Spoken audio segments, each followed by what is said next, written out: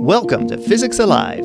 I'm Brad Moser, and I want to help fellow educators spark new life into the physics classroom. Each episode, I'll draw inspiration from teachers, researchers, and science communicators. I hope you enjoy.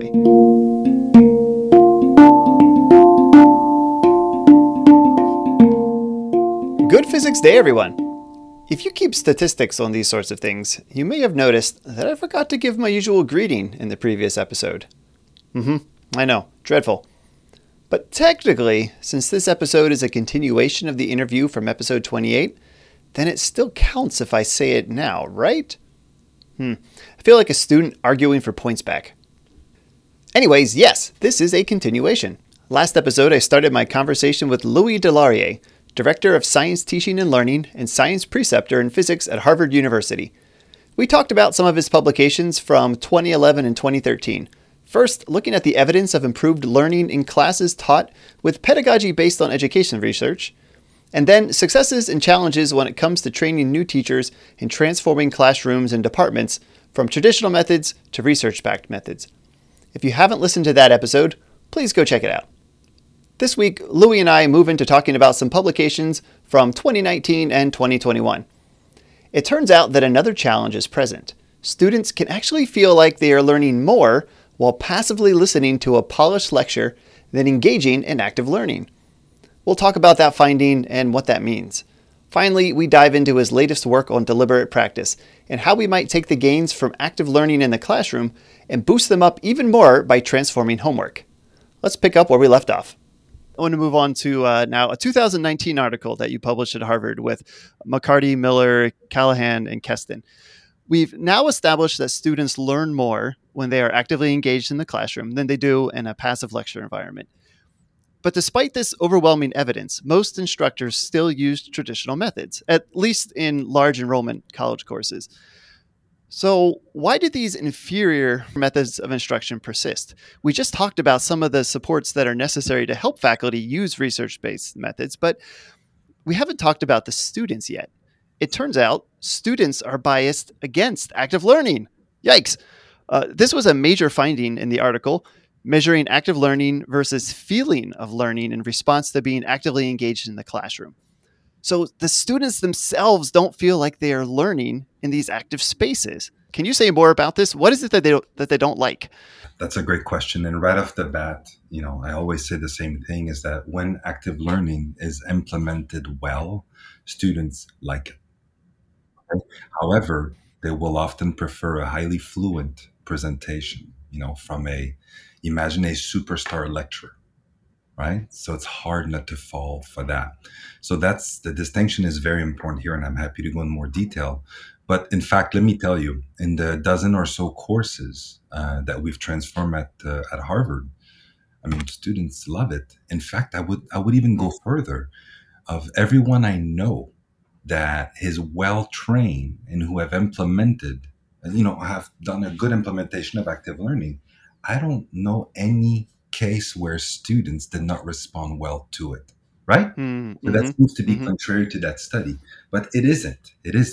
Is that there's something fundamental here, and it's a cognitive bias. Is that students are not biased against active learning, is that they're instead biased in favor of perceived fluency. Okay. That's all of us, right? Even I fall for that in a colloquium. Right? Like this happens to all of us. You go to a colloquium and the speaker is, very, very articulate, and you just feel great about it. And then your colleague says, I missed the colloquium. What happened? And then, you try to explain what you learn, and then you realize, whoops, I think I just fell for that. I fell for feeling of learning. In thinking about what you just said there, I had that experience when I started my college teaching in 2010. I adopted modeling instruction. That was what the university I went to was beginning to use, and the first year was a little bit tough because the students hadn't seen something like that before, but all of the instructors were adopting that. But they did grow to appreciate what was happening. I think the class went really well. And the following year, I really stopped hearing any complaints about the style of the course, because the students sort of knew this is what physics was at the university. It didn't matter what instructor they got. We were all doing this style of learning, and it's like, okay, this is how it's being done.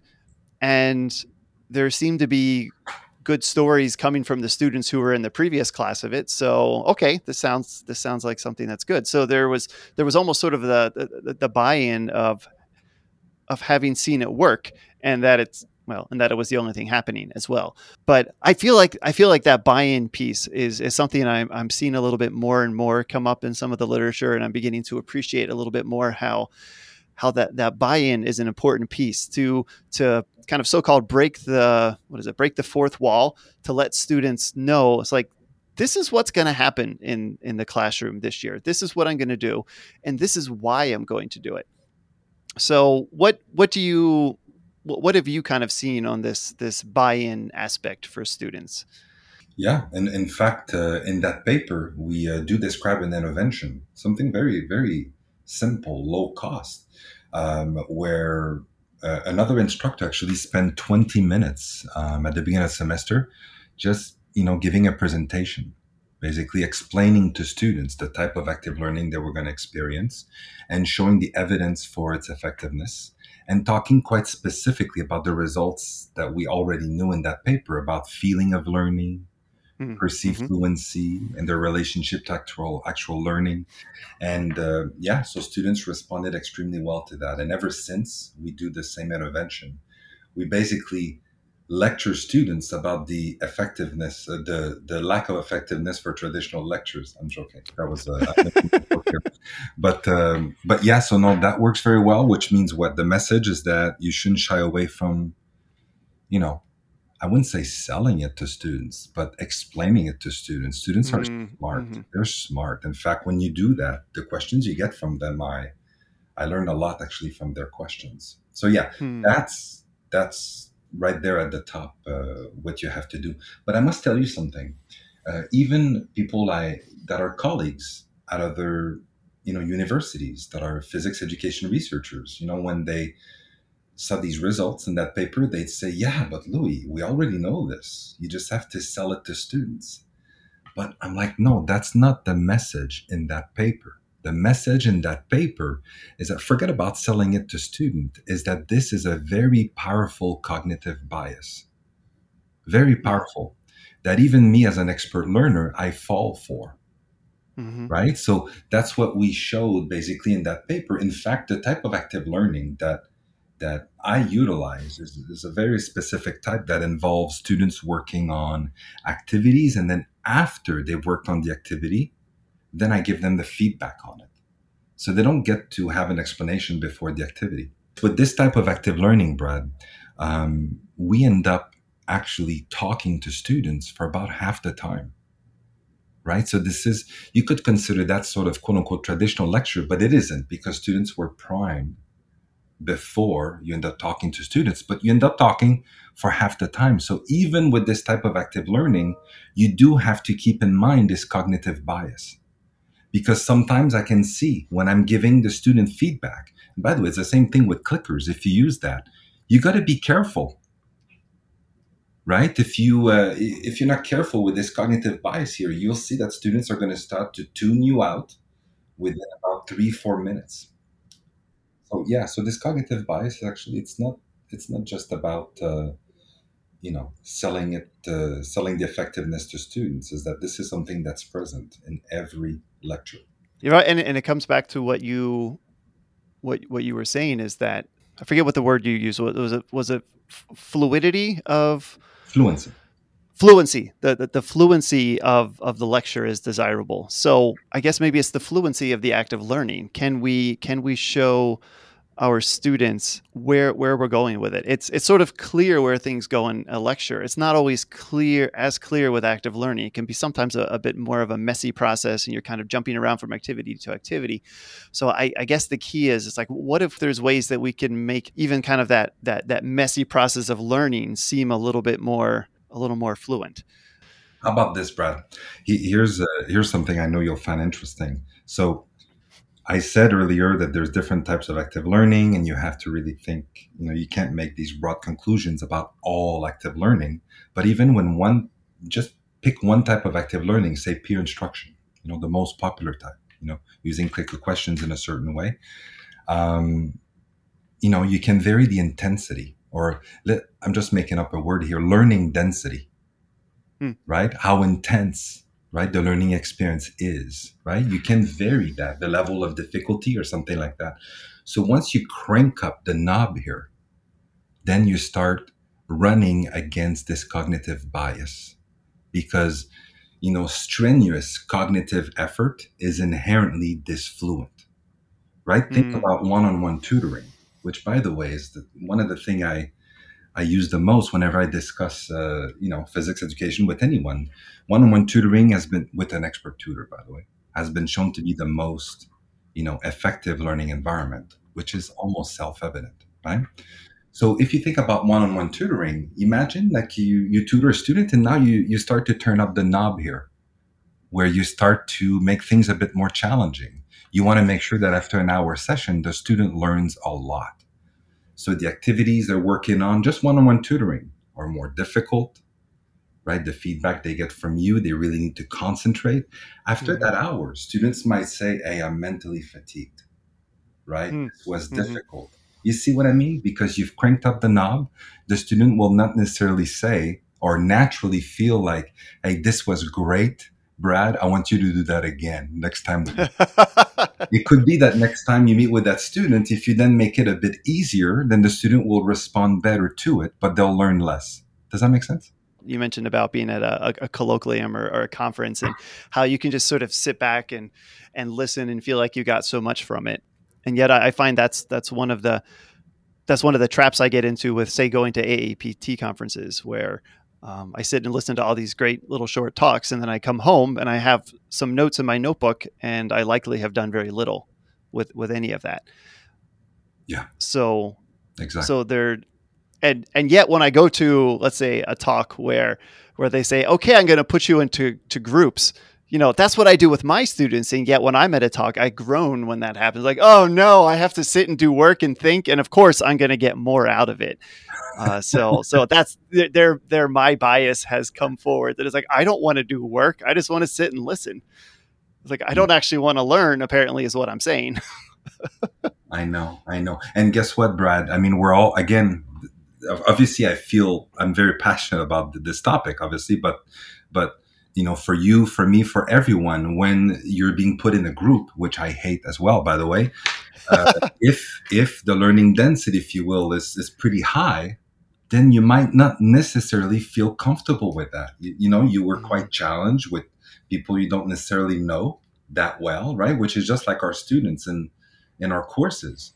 Well, even you and I won't necessarily respond, favorably to that. We'll think, okay, the next activity was not as challenging and it actually felt better, but you don't learn as much. Yeah, it's an interesting piece to keep in mind. Well, I want to wrap up by looking at an article that you wrote with your Harvard cohort this year, titled "Increasing the Effectiveness of Active Learning Using Deliberate Practice: A Homework Transformation." And now that we've had this conversation, I'm realizing that you've talked a lot about the in class piece. Now here is you beginning to look at that out of class piece, and how that, of course, is also something that we should be paying attention to. So the idea of deliberate practice has actually been a thread through each of the other articles that we've discussed. I haven't brought it up, but I've seen that term come up in a few of the articles as I was reading them. So let's start with an operational definition, and then go on from there. So what is deliberate practice, and how have you applied it during in-class sessions, for instance? And then we'll get into the homework part. Deliberate practice, as a concept, it's a set of fundamental principles that determine how people learn complex skills or complex tasks. Okay, so 30 years ago or so, psychologists like Anders Ericsson, actually, who's is very sad, he died last summer, started looking at how experts became experts. Like, for example, expert musicians, athletes, chess players, and so forth. And then they identified specific elements that are common across all domains. Okay, so So again, like everything, it's complicated, but you can boil it down by saying first, you have to have an expert tutor, or what's used in literature is an expert coach. Okay, that Hmm. first delineates the complex tasks and then breaks the complex tasks down into sub skills. That's number one, and that requires an expert to do that. And right there, you can see that that's what makes applying deliberate practice to the classroom homework or whatever difficult right there, right off the Hmm. bat. Hmm. Because how do you Yeah. get an expert coach? Yeah. So then after that, of course, the learner then has to intensely practice the sub skills. And what's equally important is that the learner has to receive immediate and targeted feedback Hmm. on their practice right away. It can't wait the day after, a week later, or something like that. So right there, you can see that's a problem. It's difficult to do. And finally, as the learner is, practicing the sub skills and everything, then now you need to synthesize those sub skills, and you need to allow the learner at the end to practice the complex tasks, and they need to get feedback on that as well. So that gives you, an idea basically what deliberate practice is. I can see, as you're saying, how challenging that can be in the classroom. It's like, of course, we have an expert coach, the teacher at the front of the class, but they're standing in front of 20, 30, 100, 400 people. So that one-on-one work is not possible. So it's I guess finding other ways to mimic pieces of it as best you can. And I think it's interesting that maybe the homework is actually a place where that can happen more now. And I think with the technology that we have. So in this paper that you published this year, you write, we address the question of whether applying the principles of deliberate practice to homework can increase learning beyond what is routinely achieved with the existing active learning gold standard. So, how did you transform the homework assignments? And were you, in fact, able to see additional gains in learning above and beyond what is seen in a classroom with these active learning strategies? Yes, of course. And by the way, how deliberate practice is used in the classroom, of course, is all you need. Well, all you need. At a minimum, you need those two key elements, which is students need to practice sub skills, which, as I said, it requires an expert coach to define the sub skills, right, to articulate them, have students Hmm. practice, and students need to get feedback in the classroom on the practice. So those are the two elements: practice the sub skills and feedback. So at a minimum. So that's how we, the active learning that we do, we can say that we use deliberate practice. Now, as far as the homework is concerned, the first thing I must say is that when you think about this, homework is obviously active learning, right? So it is interesting when you think about that. I remember years ago, that's what interested me. I thought, oh, okay, now that we know active learning works well, then I know that we can now focus on increasing the efficiency of active learning, if you will, right? So anyway, so homework right there.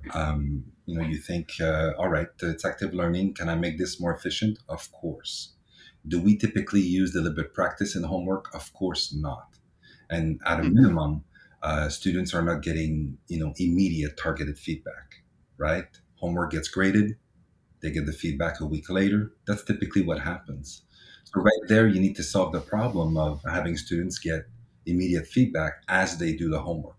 And you mentioned the word technology, and yes, of course, that you kind of have to use, these platforms, right, which are becoming more and more readily available now every year now, which is great. But yeah, so that's what we did. We use one of those platforms, and the students go on there, they practice those sub skills, and then as they do the sub skills, then they can reveal hints. Hint number one, hint number two, hint number three. All these things have to be developed by an expert coach. It's really difficult to do, or to do very well. And then finally, students can see the detailed solution, so they get detailed feedback, every step along the way. So no wonder that they learn more from homework, right? It's Hmm. almost intuitive. So yeah, so that's basically what we saw. Now, the thing that's interesting is that when you go from traditional lectures to active learning, you expect a certain learning gain. And it turns out that the learning gain that we got by transforming the homework is about the same, is on the same order as what you get when you go from traditional lectures to active learning. So what we Wow. showed actually is a 3-year sequence in the same course. That's pretty cool, where year one, the course was taught traditionally. Year two, we saw an increase in learning when the course was transformed to active learning in lectures. And then year three, of course, there was active learning in lecture, but then we added the transform homework using deliberate practice. And the amount, the learning gain, if you will, was about the same. That's pretty neat, right? I think of the leap you make when you go from sort of the traditional lecture-based classroom to an active learning classroom. As it's like, wow, there's a significant change there. To see that again happen with this transformed homework is sort of amazing. I wonder. So you're talking about the challenge of writing these sub-skill problems, because you think of like, sort of a traditional challenging problem that you have to work through. There's certain concepts that the students need to grasp first. Maybe there's certain particular mathematical skills they need to have honed. So maybe one challenging problem has, 3 sub skills as part of it. Where can we, and maybe it doesn't exist yet, is there any kind of compendium of some of these sub skills that are most important in, say, a given chapter of a physics textbook? Is that something that you know of that exists or is currently being written by your group or something like that? Yeah, no. Unfortunately, it's very much like what we discussed earlier about faculty quitting and the Carl Mm. Wyman Science Education Initiative, where we got only 1 out of 70. And I told you this was the very best case scenario. So what you have in the paper there is the very best case scenario, simply because every time that we've transformed homework, and we've done that in about a dozen courses now, it works because we actually use an expert coach, and it's really demanding. So let me give you a very specific example. We've also had implementations that failed. Actually, I can think of 2 right now. Mm-hmm. One, it's really interesting. Okay, think about this. The implementation that I would say worked best, or the one that's in, well, there's 4 implementations in the paper actually, but the main one in the paper, those semester long implementations, uh, the expert coach that we used, okay, in that course, which was, by the way, it was mechanics and E&M for life science majors. So that person was a graduate student who'd been teaching the course, as a TA, for several years. So that person knew student thinking very, very well, better than me. So that person designed really, really well targeted sub skills, which, by the way, you can only use about 30 or so every week, because you want to make sure the time on task doesn't explode, right? So another thing in the paper, which I hope you notice, is that the time on task was pretty much unchanged, right? Even Yeah, that was surprising that you added more work and yet the time on task didn't increase, because those harder questions they could answer more quickly. Is that basically what happened? yeah, yeah, that's what happens. And just to be clear, the traditional homework, which is typically, for us, it was about 10 complex problems each week, right? Just traditional exam-like problems. So we kept the exact same homework, but on top of that, we added about 30 sub-skills on average each week. So it went from 10 problems to 40. Now, granted, Mm-hmm. the first 30 problems were much simpler, right? But still, like you said, we added work and the time on task remained the same. And the question is, how can we do this? How can I do that in my own course? Well, what I was in the process of telling you is an example where it didn't work. And it's really hard to have it work. Why? Because you need an expert coach. So what I was going to tell you is that this grad student who successfully created those sub skills in those physics course for life science majors went on. I used that same graduate student to do the same thing for the same mechanics and EM course for physics majors. And we stopped halfway through the mechanics the first semester because it did not work. It was not well received by the students. Well, half the students loved it, the other half they hated it, which you got to stop when you see that, right?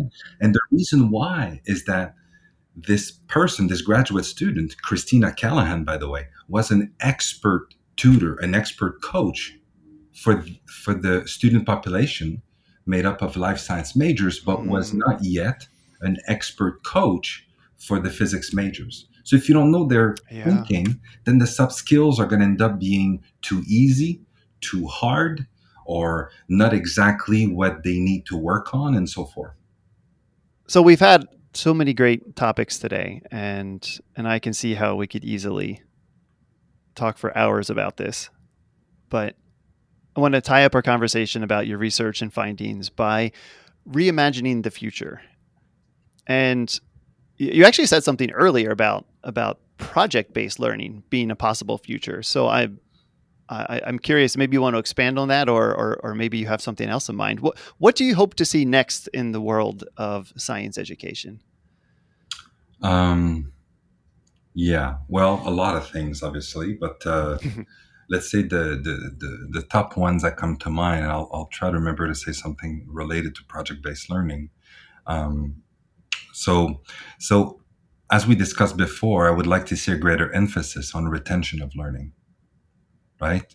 Hmm. Instead of just end of semester measures, you take students a year after, right?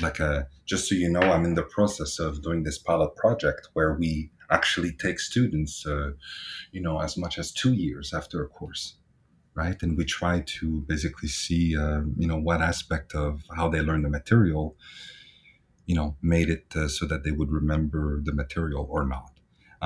So yeah, great emphasis on retention of learning. And by the way, those retention studies, as I said, they're very difficult. So I understand why there's not that many of them, but we do need that. So what else? A greater appreciation for knowledge of student thinking. So this is again that's very risky when I start talking about this because it's one of the things I'm the most passionate about. It's an insane blind spot that we have. Hmm. So when you think about this, for active learning, for someone to succeed when they implement active learning, they need three things. Number one, you need to have good content knowledge. That means if you're going to teach calculus, you need to know calculus. So thankfully, unlike at the K-12 level, unlike that, at the university level, everyone has an above threshold, you know, content knowledge. So that's good. So number Hmm. one is Hmm. not that much of a problem. But then you need two more things. You need obviously some training about the active learning you're going to use. If it's peer instruction, you need some training for that so that it's implemented well. But the third thing is that you need knowledge of student thinking.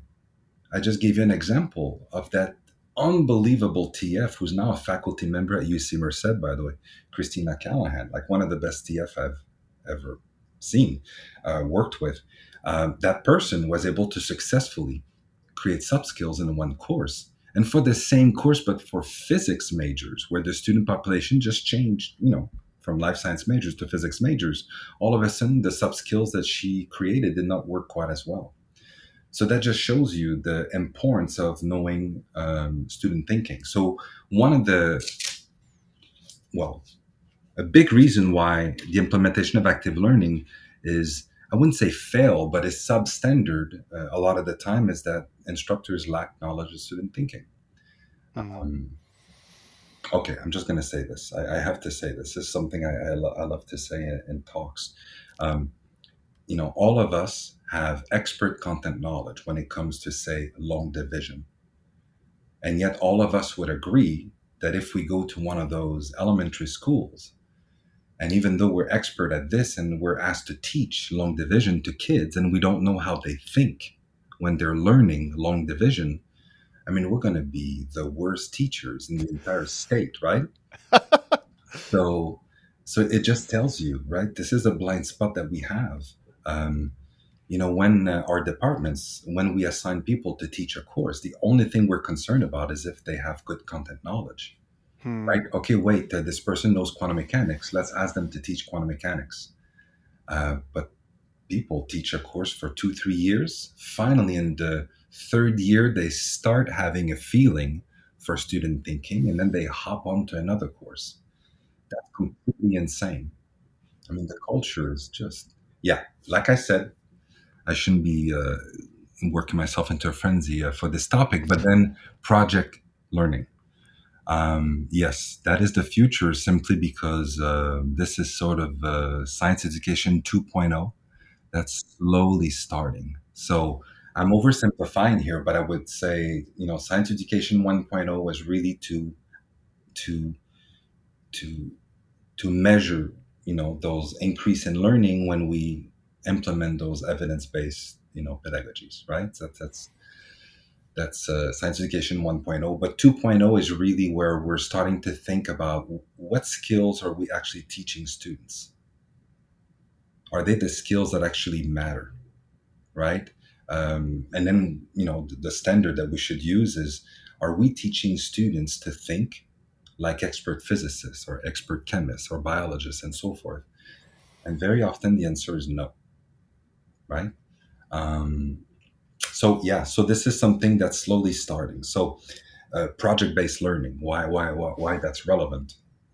Well, it turns out that when students are, learning physics through doing projects, then naturally a lot of the skills they learn actually align very well with how expert scientists think, right? When you have to design something, an experiment to measure something, for example, everyone would argue that this is what expert scientists should be able to do. So that gives you a better feel, I hope, for why I said project-based learning is naturally where we're going. That's why. But the challenges are just huge because the training required, the knowledge of how students think, so that the project-based learning is effective is cranked up like an order of magnitude. So Sounds like a new episode that I have to do. Who should I interview for that one? Eric Mazur. He's always 10 years ahead.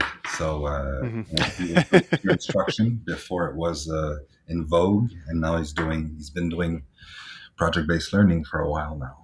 Louis, thank you so much for this conversation today. This has really been such fascinating topics for me. It's kind of really going into almost kind of the metacognition side of learning, not focusing as specifically on certain strategies, but on, why do these strategies work or when don't they work? And I think this is just so important. I've learned so much, and I know my listeners will have learned so much. So thank you so much. This has been a great conversation. I really appreciate you taking the time. You're very welcome. Now we're officially done. Thank you, Louis, for providing so much of your time to humoring my questions and taking a closer look at many of your papers. If I could work you into a frenzy over education all day, I'd do it. Maybe we'll meet up at a conference someday. You can find links to the journal articles we referenced today and last episode in the episode show notes. Just scroll down in your podcast app or go to physicsalive.com/Louis2. physicsalive.com/Louis2. Louis with the number 2. While you are at the website, you can leave questions and reflections in the comment box at the bottom of the page. If you haven't already, please subscribe to the podcast so that you can stay up to date with each episode as it comes out. You can also find updates at Physics Alive on Twitter. You can reach me there or at brad@physicsalive.com. If you enjoy the show, please leave a 5-star rating on your podcast app. These ratings help put Physics Alive on the radar so that other educators can find it. I also want to share that I have a Patreon page. If you find this podcast valuable, and if you have the means to help support the show, then please hop over to patreon.com/physicsalive. Support tiers start at $2 per month, with a few higher tiers available for individuals and departments as resources permit. Thanks again for listening in, and I hope you've been inspired to try something new. Today's action step? Take one homework set, maybe the one you assigned most recently, and see if you can identify 3 key skills that students need to solve the more challenging problems. And then think about the deliberate practice that students could do to boost those skills. These are probably the 1-dot questions in a typical physics text. Maybe you could just pick out a few for each skill. Please join me again for the next episode of Physics Alive. This episode with Louis is kicking off a series of interviews where I follow a trail of co-authors. Next up is, well, you'll find out soon enough. Until then, may you ever appreciate the benefit of strenuous cognitive effort, and be well.